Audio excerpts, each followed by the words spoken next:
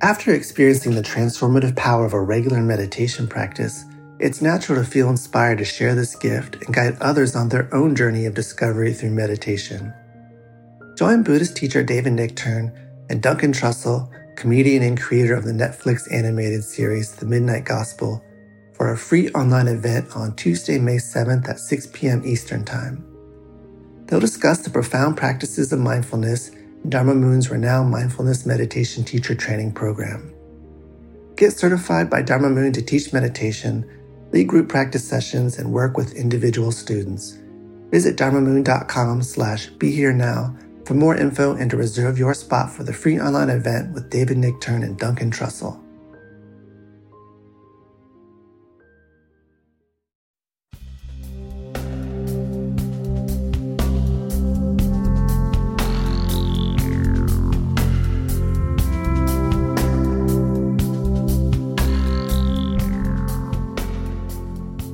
Hi, everyone. It's Raghu. I'm back with Mind Rolling, and I'm with a very special person and we're just talking about getting to know each other and the delight in that.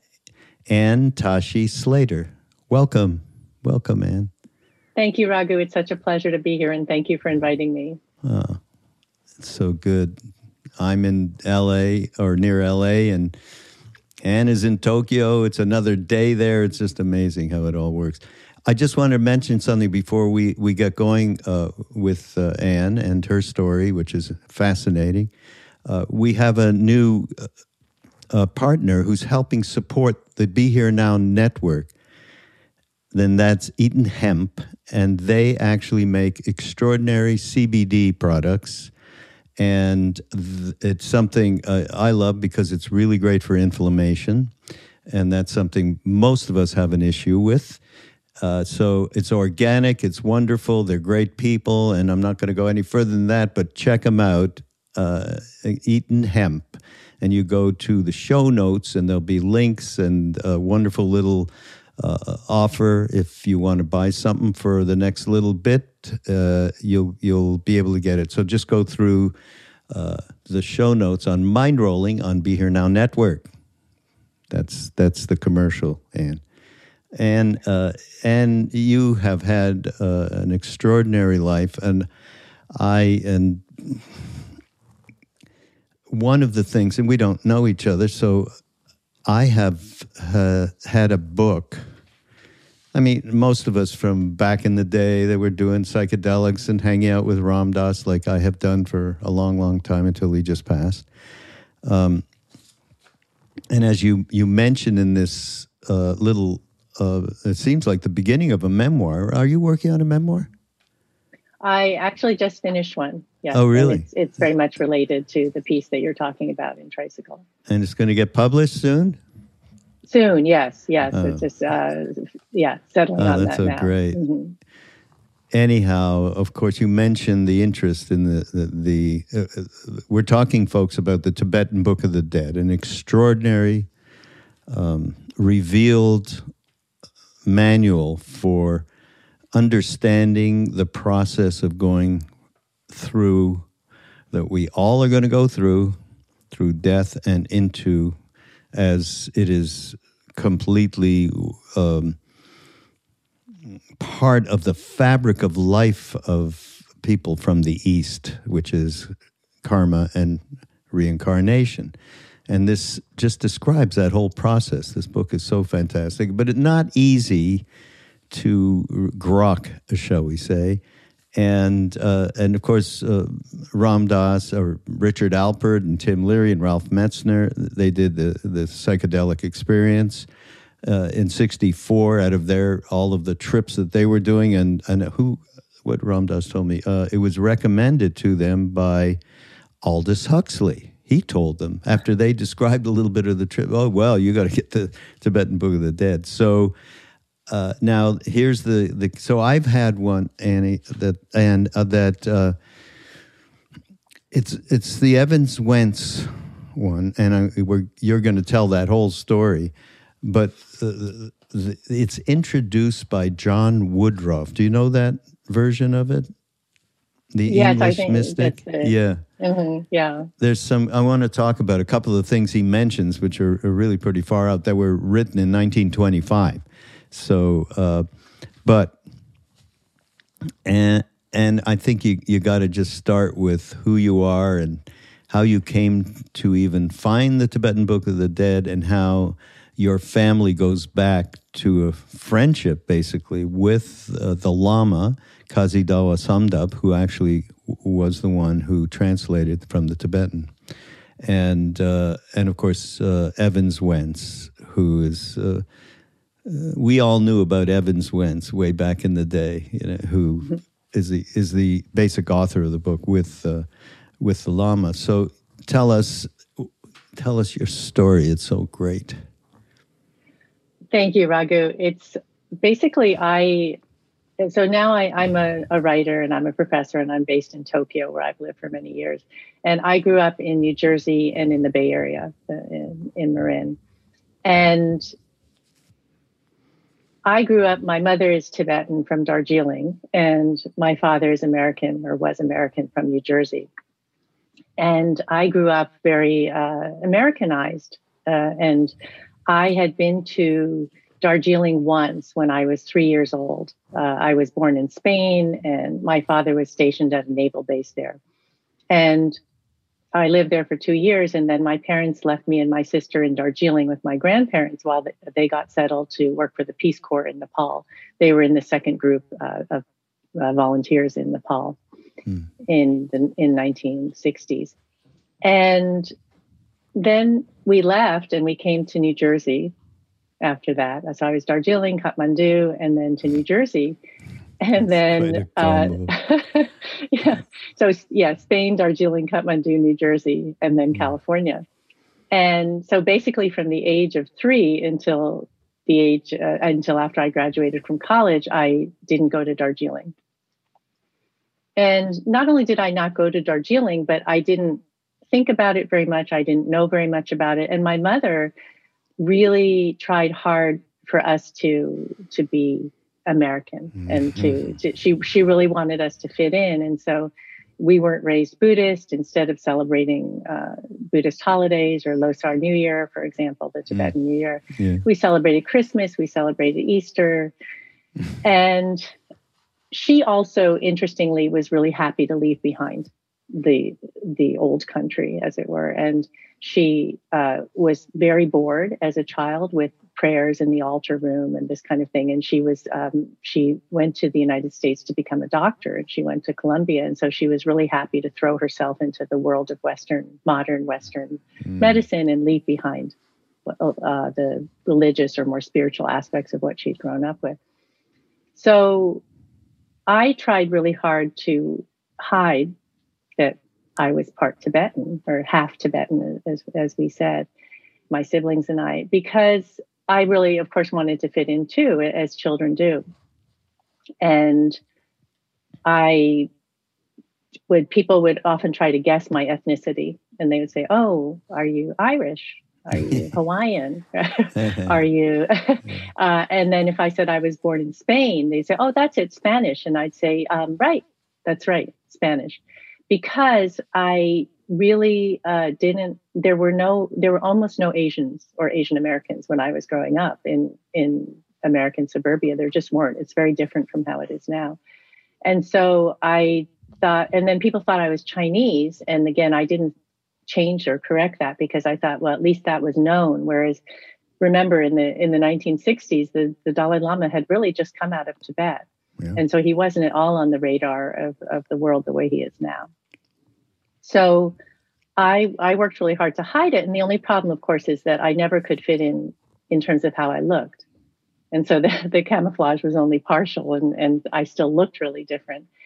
And so in any event, I went on like this, and wishing that I had blonde hair and blue eyes and could fit in more with the group around me. Yeah, you were watching Bewitched too. I remember reading Bewitched and listening to Santana. That's right. You remember those days on the green, the concerts in the Oakland Coliseum? So that's it. Yeah, I was out there too at that time. Just as a funny aside, I have a friend, Krishna Das. I'm not sure if you know who he is. He's does a chant around the world. He's part of Ram Dass and I and Krishna Das and others that you may know. We were together in India with Neem Karoli Baba back in the day, and so we were introduced to Hanuman there, and then he tells a funny story. Look, these people grew up with Hanuman. And what did we grow up with? Mickey Mouse. That's right. Bewitched, Mickey Mouse. That's what we grew up with. That's right. I Dream of Jeannie. That was really, that whole era. You wonder. Well, sorry. No, I remember that very well. And so that whole era was like that. And then I went to college and I majored in French and Latin American literature and comparative literature. And my dream was to be a writer in Paris, and that's what I was going to do. And I'm a great Francophile, and I studied French for many years, and I took a gap year in Paris after high school to work as an au pair. And so I graduated from college, and it was funny. Something happened where I felt really kind of lost. I lost my sense of forward direction that I really had very strongly, and that had propelled me through high school and through college and all my different things that I wanted to do. And I think part of it was that, in a sense, there were no more hoops to jump through. When I was in college, I could write this paper, or I could try to win that prize, or I could, do this project, or I was very, very, I loved all the academic work in college. And then that was gone. And there I was with my life ahead of me and my future. And I wasn't planning to go to graduate school or anything like that. And I thought, I'll just say, go be a writer. And I felt like something was missing. And so I did an about face in the other direction and went east to India. And so I guess I'm still on my way to Paris. I never, long way away. And something drew me to Darjeeling. And my Tibetan grandfather had recently died. My grandmother was alone, and I decided to go there and spend some time with her. And that's what started this journey for me of this excavation of my family history and of myself, and then eventually led me to the Tibetan Book of the Dead. And you asked about our family connection to the Tibetan Book of the Dead. And your great-grandfather, I think, Right. It was my great-grandfather, and he was he worked very closely with the 13th Dalai Lama, and he was a diplomat and police officer in Darjeeling. So Evans Wentz came to Darjeeling, and my great-grandfather gave him a letter of introduction to Lama Kazi Samdrup in Sikkim, in Gangtok. He was in Gangtok. And so Evans Wentz went one rainy morning with this letter in his pocket to Gangtok. And that's how they met and started working together on the Tibetan Book of the Dead. And that is the edition that came out in 1927 that was published by Oxford. And interestingly, because I doubt anyone thought, well, this 8th century text by Guru Rinpoche, Padmasambhava, is going to be a huge bestseller forever. Millions of copies have been sold, and still today it's incredibly. And there, of course, have been other versions in addition to the original one, but that's how it came to the West in English. Now, did your great-grandfather? He was living in Darjeeling, and had he come there from Tibet? How did that all? I'm just wondering. Our family had been in Darjeeling for a number, for some generations. Oh, really? So, so further back, our family came from Tibet, but they had been there, and he was born in that area in the 1800s. So he knew a lot of different people, and so he provided this letter of introduction.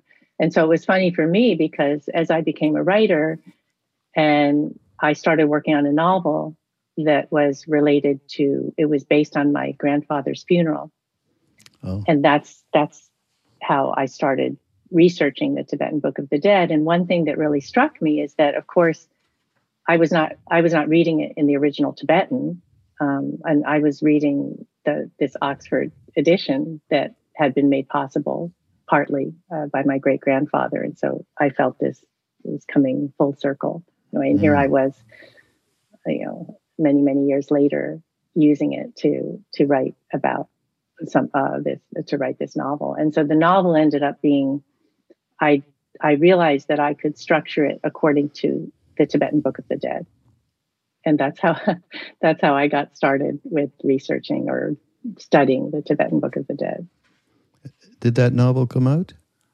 That novel did not come out. It is as yet unpublished. I wrote it, and it's basically about Bardo, about the going through the Bardo from death to rebirth. The patriarch of the family is going from death to rebirth. And then the surviving family members are going through their own death and rebirth cycles as their own Bardo. Because Bardo, of course, is death to rebirth. It's also birth to death.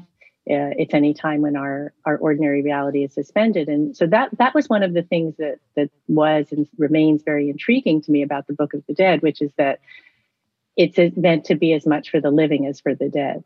Yeah. And at first I didn't really understand that. I thought, well, how can that be? And I thought it was some kind of esoteric funerary text that I would look into and see if it had any relation. And then more and more I realized how much it really connected to my life and to our everyday lives. And so that wisdom lives on. It's remarkable to me that how relevant it is. Yeah. Well, there's also been how many great lamas have just entered into our lives in the West in a way that's been so profound for so many. I was fortunate myself to meet a number of them and to see His Holiness doesn't travel anymore, but see him in the West, in the States all the time. So there's maybe we just get into the guts of it a little bit in terms of the Tibetan Book of the Dead, and related to the structure of your book, because this is what you mentioned in that article. And so let's talk about the first part, which is coming to see, gee whiz, we're dead. When the consciousness principle, this is from a quote that you quote from the Tibetan Book of the Dead, when the consciousness principle getteth outside the body, it saith to itself, am I dead or am I not dead? The text explains, it cannot determine, it sees its relatives and connections as it had been used to seeing them before. The deceased might take up to 4 days to acknowledge her death. She may hover about, calling to her relatives, why are you weeping? You want to talk about how you perceive that? That really blew me away when I first read it, because I thought, if there's one thing that we should be able to realize, it's that we're dead. How can that be a good right? thing? It doesn't seem like a subtle thing. Or like you're like, okay, I'm dead. And I thought, gosh, what does this mean? And so yes, the belief is that it takes up to 4 days for the deceased to realize this, and that they're hovering and bumping around the altar room, unless they're very enlightened, in which case they've moved on. But for most of us, we'd be hovering around and going like, over here, I'm over here. Why are you guys crying? Look, everything's okay. Don't cry. And the lamas who are reading from the Book of the Dead, they sit in the altar room and they read to the deceased next to the body, are saying what you just said, what you just read, that partly they're saying they're saying, you have died. You have died, and you need to accept that. And the deceased, then the reason the idea is it takes up to 4 days is they're like, oh, no, I'm right here. What do you mean? There's been a terrible mistake. Right? And that they can't understand. So at some point, they perhaps look in a mirror and they see there's no reflection, or they look down at the ground and they see that where they've walked, there are no footsteps. And then this, for most of us, terrible reality starts to dawn on them that in fact they have died. And one of the reasons that this was so intriguing to me, is that, as I said, it relates very much to the living as well. And so the idea is that the surviving relatives who are sitting in the altar room listening to the prayers as well can think about how this applies to their own lives, right? And so you can think, okay, so one bardo is death to rebirth, and we need to accept that we're dead in order to move on. And another bardo is birth to death. And in what kinds of ways might we actually be dead and not admitting it and not facing it? Right. Yeah. And yeah, exactly. And so one of my not favorite in a feel good way, but, very very striking examples of this is, for example, let's say your marriage, let's say that your marriage is over, but a lot of people will cling on, they'll cling to the relationship, even though it's dead, rather than saying this is over. And so and that's one of the things I talk about in my book as well, is that we cling on to something, and here's the great paradox, right? We cling on to it even though there's nothing there. Yeah. Which is, boy, we can pick stuff out like that on a day-to-day basis. The clinging is extraordinary on the most minute to the largest issues, right? Okay, number 2, we encounter frightening visions of deities and demons, projections from our subconscious that are like our dreams when we sleep.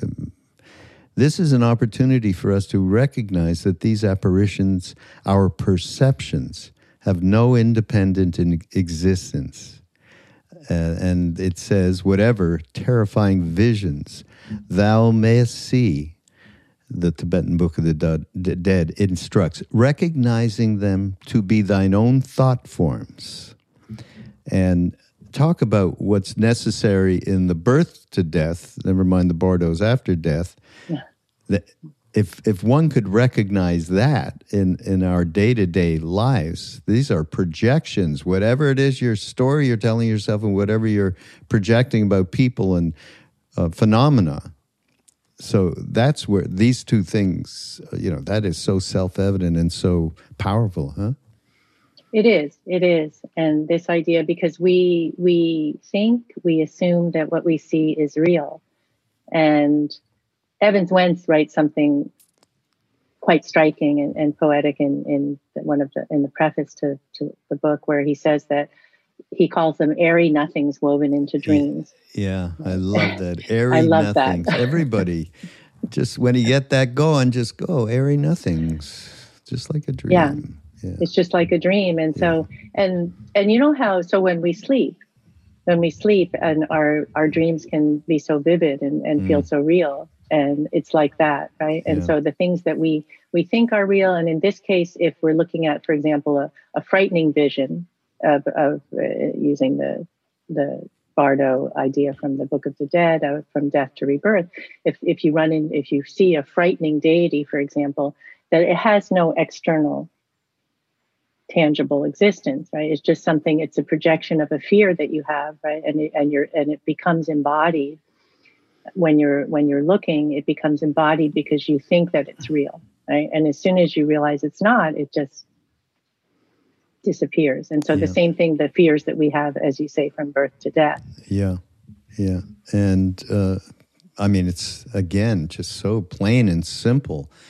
That's why we practice, on this podcast and on a lot of the others that happen on Be Here Now Network.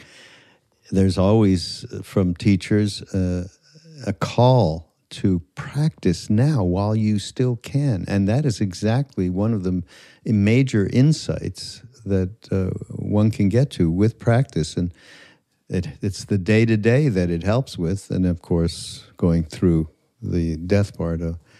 And the third part is about judgment and rebirth. This is interesting. We appear before Yama, the Lord of Death, who holds a mirror, which is our memory. Good deeds are weighed against bad on Yama's scale, which is our conscience. And the nature of our existence going forward is decided. If the scale weighs you're full of sin, your grandma used to say to you, right? In hot boiling oil, this she used to say to oh my God, you're thrown and your body is roasted with all the burns, you're finished. Oh God. It's not good. My grandmother never said anything like that. Yeah, she was very matter of fact, and she'd with her hand, she'd be like, with all the birds, you're finished. She's like that. So yes, this is very interesting. And this has to do, I love this idea. And of course, it's present in other traditions and religions and so on as well, of judgment. And so this idea that we come up and it's all, again, it's not like Yama is actually an external person or entity. It's all inside us. So it's our memory and our conscience. It's our memory and our conscience. So we're saying, so let's say I remember when I cheated a friend and really caused a lot of suffering to that friend. And then my conscience would this is the day of reckoning, right? Where you say, okay, I did this. Do I take responsibility for it? Do I acknowledge that, rather than being like, well, it probably was all the ways we justify these things. So, and then if you are able to face yourself and say, at the end of the day, I lived well, I did the right thing overall, then the white stones are going to come out in your favor. And the idea, and otherwise there's that burning oil waiting for you. Brimstone. Ooh. But now we have to say, one of the there is a reason why these lamas get together after one has died and sits with the deceased and they do prayers for what, 40-something days? I'm not sure. It varies. In my grandmother's case, I went to her funeral in Darjeeling, and in her case, it was determined by the death horoscope. And so when someone dies, traditionally there's a death horoscope that's cast, and it says how long the prayers should go on for, what types of prayers they should be to remove obstacles, and when the cremation should take place. And then the 49th day, there's another ceremony 49th, later. But that's it. Yeah. 49th day ceremony, right. Mm-hmm. But the poa, the prayer, is recited regularly, and everyone can recite it. And it has, well, first of all, you're bringing the Buddha into your third eye, and you are visualizing him, and then you are asking, forgive me for anything I harmed anybody, and there's a whole series of different prayers that one goes through that are recited so you can remember, we, instead of Buddha, in this particular case, because of our relationship with our guru, Neem Karoli Baba, you can bring in anybody who is free, basically. You want it to be a free being that had no longer been caught in gone beyond duality, basically. So there's a very great prescribed thing. Now, we knew in the West, of course, the Tibetan Book of Living and Dying, Sogyal Rinpoche, which is a great book, no matter what happened to that Lama, which is a whole other thing.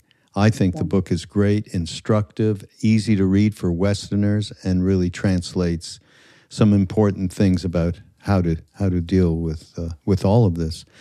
And just so for your edification out there, I know this is a touchy subject, and I don't really know how to handle it because this Lama was accused of various improprieties. But I do know that book has helped so many people.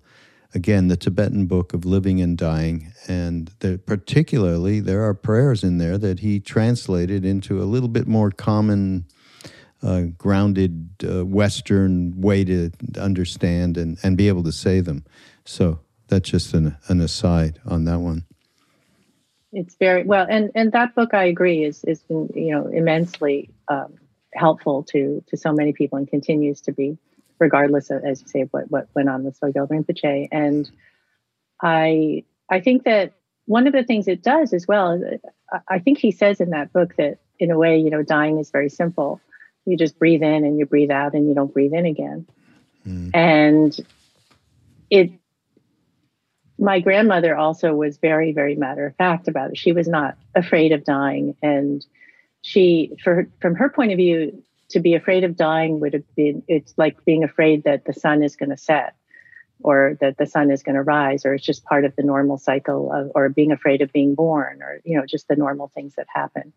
And so it's more a question of, and again, I think it's very much relevant to our birth to death journey, or bardo, which is it's how we go through it. It's how we go through it that we can decide. And that's very much, again, what the Tibetan Book of the Dead is about, which is that it's not like, hopefully we don't just hurtle through it like we're, catapulted through space, but that we go through it consciously and intentionally with what we've learned, so that we can move forward in the best way. Yeah. More fodder for practice in reality. That's right. So here's something from, you can help shed some light here, Anne. And this is from think I mentioned this, the Evans Wentz that has the intro by John Woodruff. And it was written a couple of years before the book was published, actually. And he makes some different comments.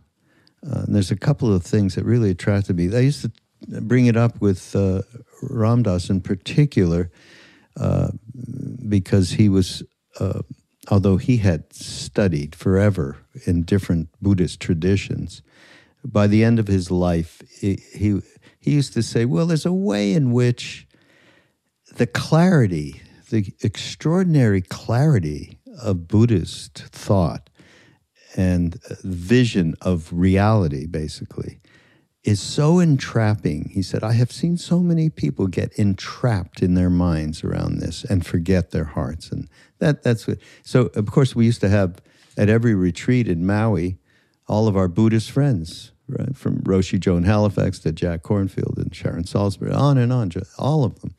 And whenever soul would come up, he'd look at them and go, sorry, we had to bring up the soul thing.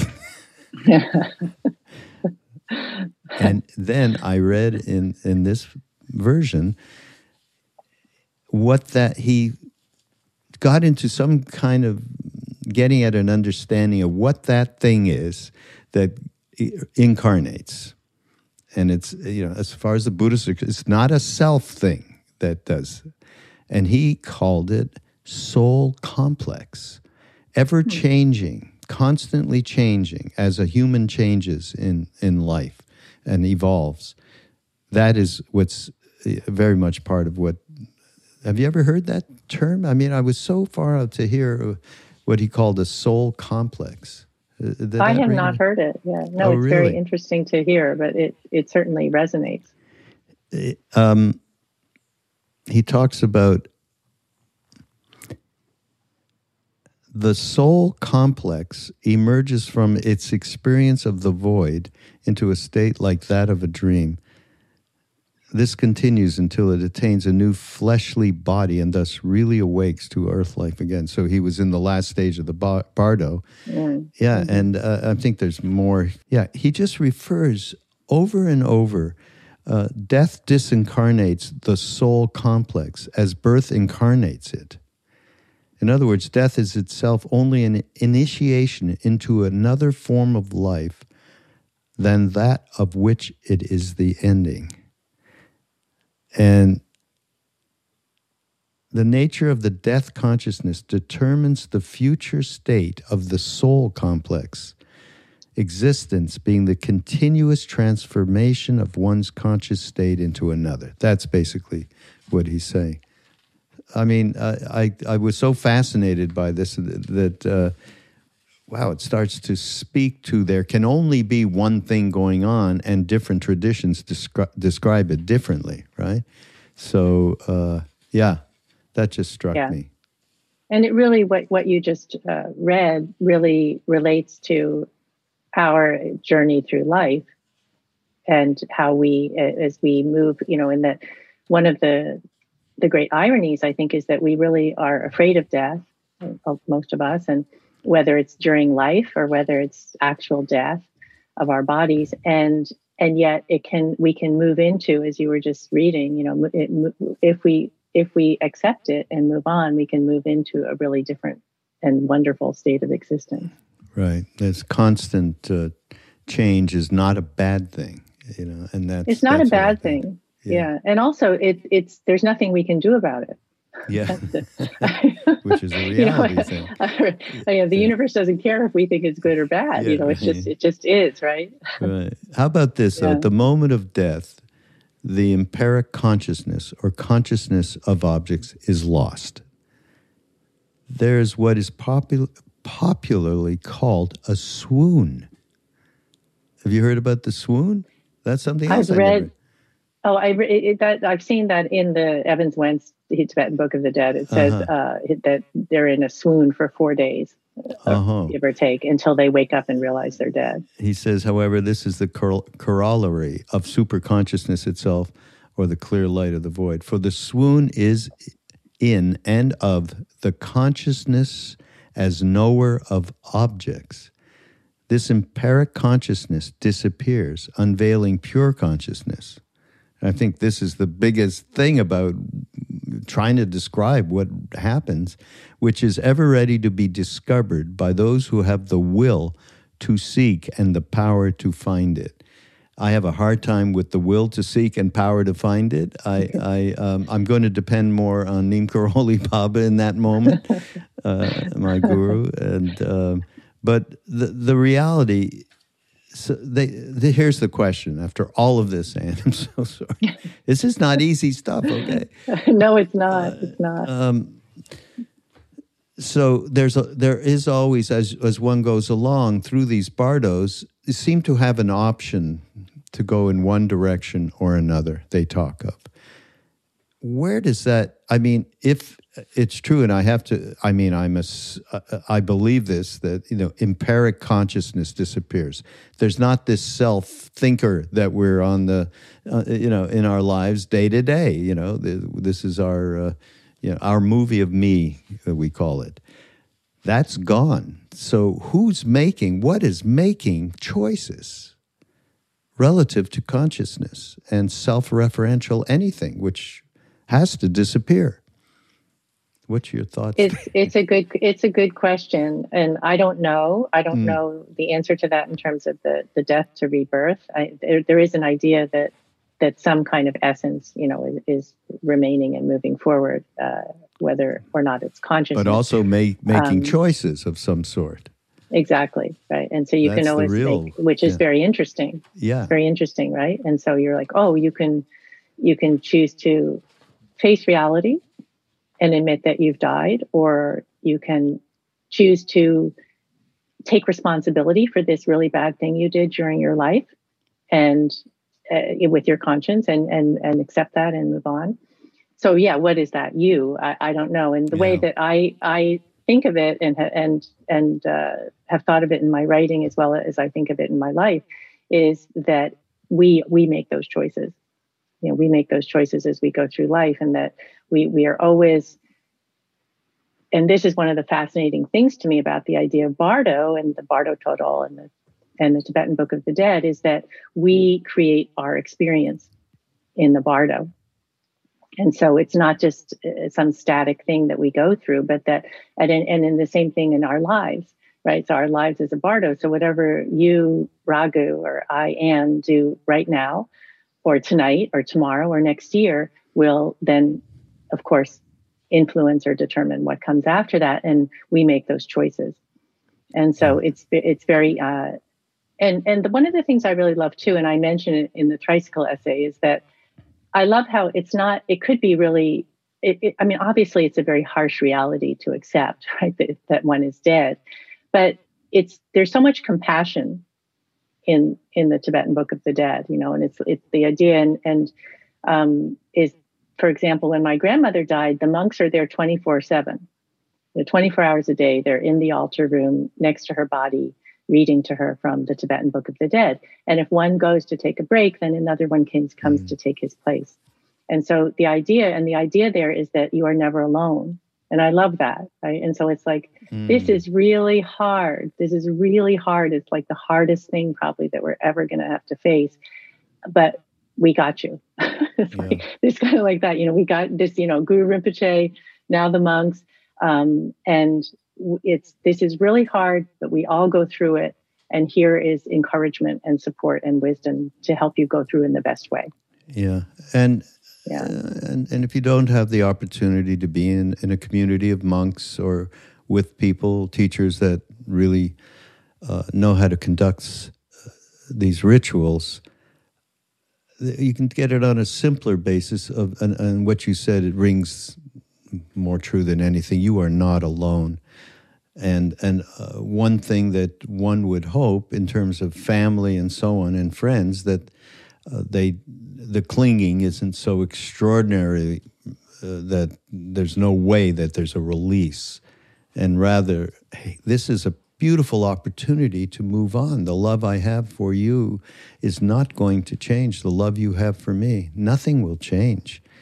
We are in that envelope for eternity, and we've been doing this stuff together in different ways and incarnating. So that can happen without there being a official ritualized ceremony on a day. I mean, that's fantastic, and I've known people who have had that opportunity where the local Tibetan monastery will send over people, really, and do that with you and with the family. Yeah. Yeah. And one of the things that the Book of the Dead talks about is setting the deceased face to face with reality. That they use that terminology, setting face to face. And it always astonishes me how we incline towards denial. It's just, and I always think, well, I have studied this for years. I've studied this book, and I understand the idea, and then that turning away from reality obviously doesn't make the reality go away. It reminds me of in a way how my children used to play hide and seek, when they were little, and their idea of hiding was to go like this, right, without standing there. And it's all still there, right? And we tend to turn away from it. And it's one of the things that I wrote, as I say, I wrote about in my novel as well as in my new memoir, which is that as we go through, let's say, the birth to death bardo, as we go through that journey, and my memoir is about a journey I took to India with my mother, and I'm looking into my family history, my past growing up Tibetan American, my relationship with my mother, and then this wisdom that is passed down through the generations from my great-grandfather, grandmother, my mother, me, my daughter.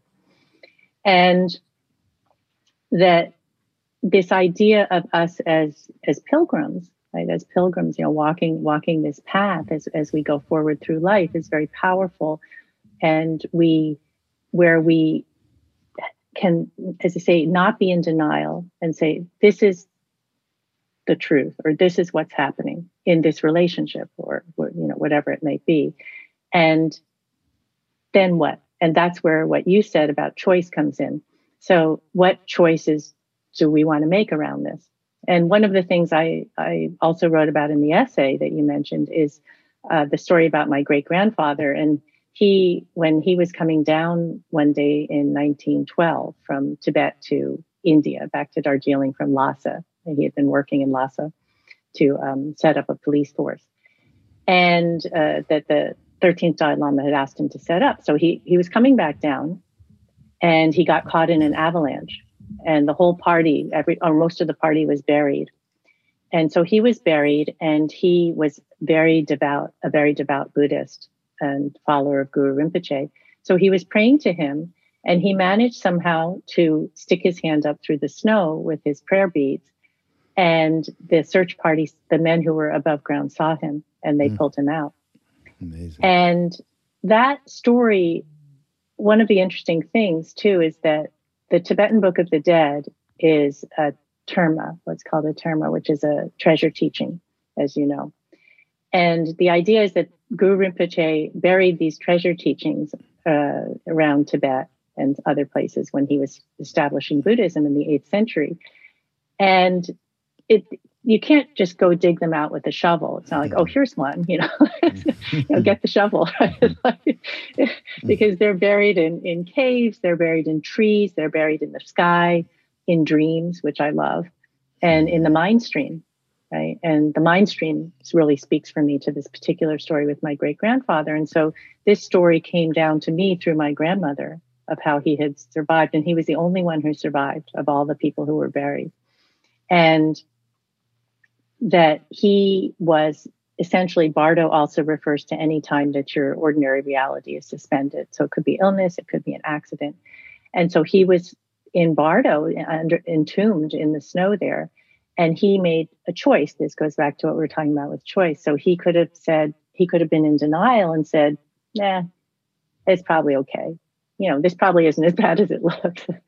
Or, and you really have a very short time to live if you're buried in an avalanche, right? And, or he could have said, oh, this is bad. I wish this hadn't happened. I wish I was, riding down as usual to India.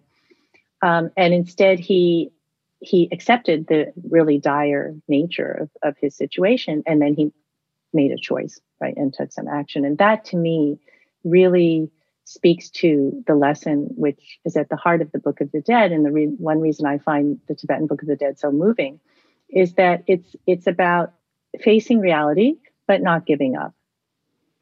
Right? And so we don't say, oh yeah, this reality is really bad. There's nothing I can do. We're like this. And I think this speaks to the pandemic as well, and so that this whole bardo of COVID that we've been in, right? Where we can say like, this is really bad. Yeah. It's a really bad situation, but we're not going to give up. And how can we move through this in the most meaningful and authentic way? Yeah. And the way in which when we go through the death bardo that fear happens and you turn away it's just exactly an anomaly for going through day-to-day life, and stuff comes up and we do a lot of turning away instead of turning to and surrendering and opening in, and whatever word you want to use. And that's, to me, the great lesson is that it is not just, in fact, it's, again, starting to have that perspective now when you're, 19, 20, 21 years old. Start there.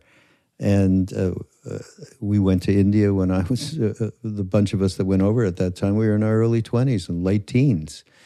Mm-hmm. And we were fortunate, obviously. The karma was really ripe for us. But start there is what I say. Start turning towards rather than turning away, and recognizing. I mean, that's a lot of what the Tibetan Book of the Dead is about. It's recognizing what is rather than projecting and doing all the sorts of things that we do to not be here now. Basically. Yeah, exactly. I really agree with that wholeheartedly. And interestingly, it always seemed hard, and still does, of course, to me. Sometimes it seems hard to face reality.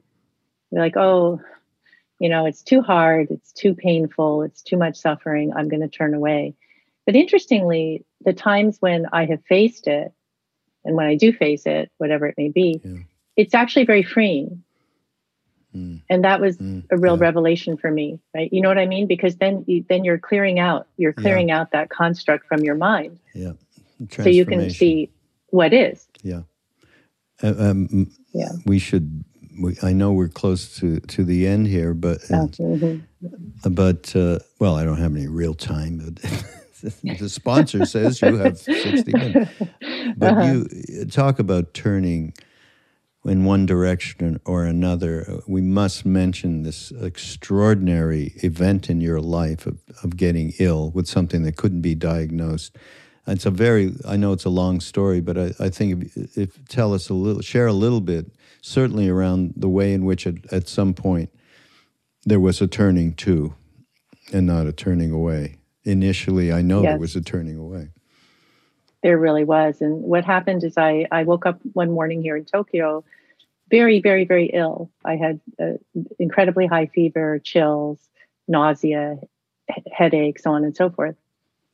I ended up being hospitalized, and for 9 days, they couldn't figure out what was wrong with me. And I'll never forget, the doctor came to see me one evening, and I thought, now we're finally going to get down to it, because they had done like dengue, malaria, all these different tests, and nothing had come back positive.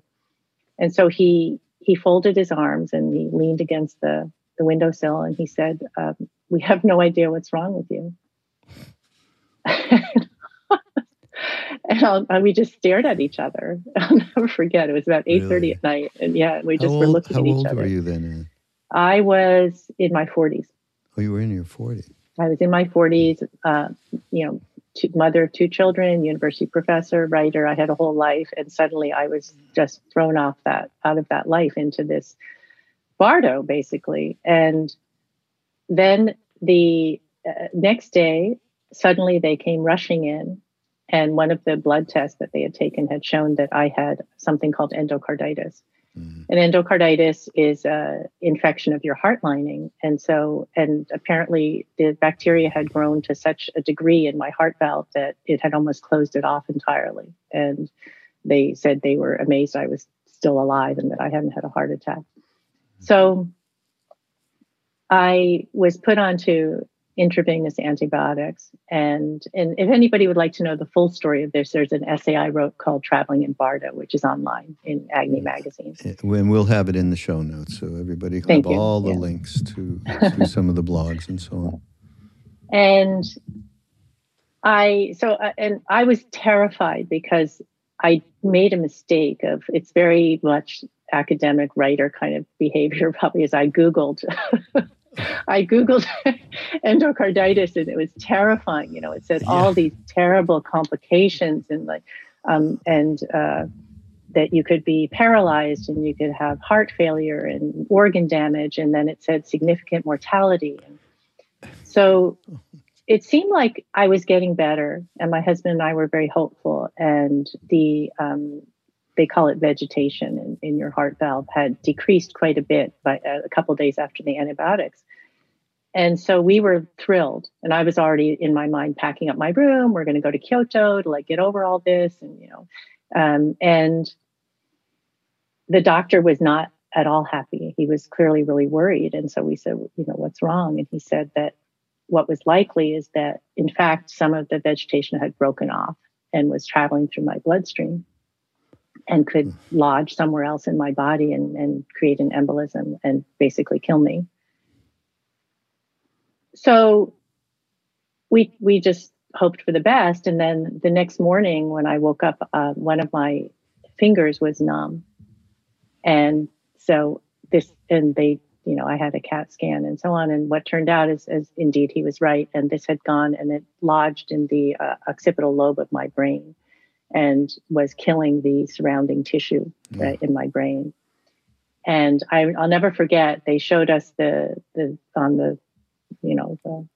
picture of this right on the screen of this black spot on my brain. And I couldn't even look at it anymore. I just left in my wheelchair. And left my husband to talk to the doctor. And when I got back to my room, my husband, who is a real hero, he had brought these papers and left them by the thing. It was like school papers. He's a teacher, a professor as well. And so I just kind of idly riffled through them. And in the back of that folder was my living will. Mm. And so I thought, gosh, so he wasn't telling me, but obviously they had told him to bring it and to make sure everything was in order. And so I thought, wow, I'm going to be one of those moms who dies in their 40s. I've got these young kids, I've got a life, and I'm just that's it. I'm probably done. And when I was lying in my room, and I remember looking up at the white ceiling of the room, and I thought of this story of my great grandfather buried in the snow and how, and it deeply encouraged me, because I thought, because the reality, as you're saying, of course I wanted to turn away from it. I'd be like, well, it's probably not that bad. The doctors will save me. It was actually that bad. It was really bad. And they had never even had a case like mine before, right, at this hospital. Mm. And I remember thinking, really wanting to push it away and just think about somehow getting back to the life that I had had. And it really reminds me of what we talked about, the first stage of Bardo after you die, of coming to realize you're dead, and where you long for your previous life. Like, oh, I want it back, and you can't have it back. And I really wanted my life back. I wanted to just pack my stuff and go home and get back to my life. And it wasn't going to happen. So my great-grandfather's story really encouraged me. And that's what I mean too about Mindstream, is that I feel like it came to me through our family's Mindstream. I had heard it many years before, and hadn't thought about it at all. And now it came to me about how he was near death, buried in the snow. And I felt like I was in a similar kind of white tomb, and saved himself. And I thought, so I could face this. I can say, yeah, this is really bad. And also, and not give up hope. And the other thing I really realized from this experience was about impermanence. And I had written about it so much. But it's very different from actually experiencing it, I found. And I had never entirely understood that, because it seemed like, yes, of course, admit that you're dead. Of course, move on. It is what it is. But the reality of it was so much more difficult than I thought, and so much more painful. Exactly. The attachment. Exactly. And to my children, to my husband, to our life, and to my life. And so one of the things the Book of the Dead says is that we are pilgrims in search of a lost harmony. And I always thought that meant we were searching for the harmony that we lost because we lost our previous life. And I understood it really differently after this experience in the hospital, which is that it was the harmony we lose when we forget that impermanence is the central truth of our existence. That's so beautiful. And it really, that just broke over me like a wave, that realization that I had been pushing that away, and be like, no impermanence, right? But it is the central truth of our existence. And as I said before, it was very freeing to say, like, this is what's happening. This is what's happening. Yes, impermanence, and it's going to come to all of us. And I really realized that. And so my great-grandfather's story encouraged me, and it helped me not to lose hope, and also to realize I might not live. I mean, he happened to live, and there was no certainty at all that I was going to make it. But that what I could do is I could determine how I went through it. And that was the shift. That was the pivot, or the shift that I was able to make. I thought, because partly, I'm like, oh, I want to fix this. I'm going to fix it. I'm going to live. But we can't do that. What we can say is, okay, here's how I'm going to travel through this Bardo. Right. What a great story. And thank God it all came out so that you're here with us talking about it. Right? Yes, I'm really grateful. Oh, that's so great, Anne. So, boy, we could go on, huh? We could. This is just the beginning. Well, we'll have to do more podcasts. Definitely. Yeah. I look forward to it. Yeah. So, of course, everybody, we're going to put links into many of the, of course, the Tibetan Book of the Dead, the Evans Wentz version. And I don't even know if this is available anymore. It's from Wisdom Books India. I must have gotten it when I was in India a long time ago.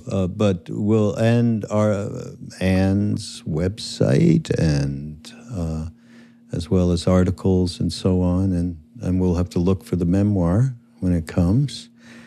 And I just thank you so much for being here. Being here meaning Tokyo here and in California. It's amazing, huh?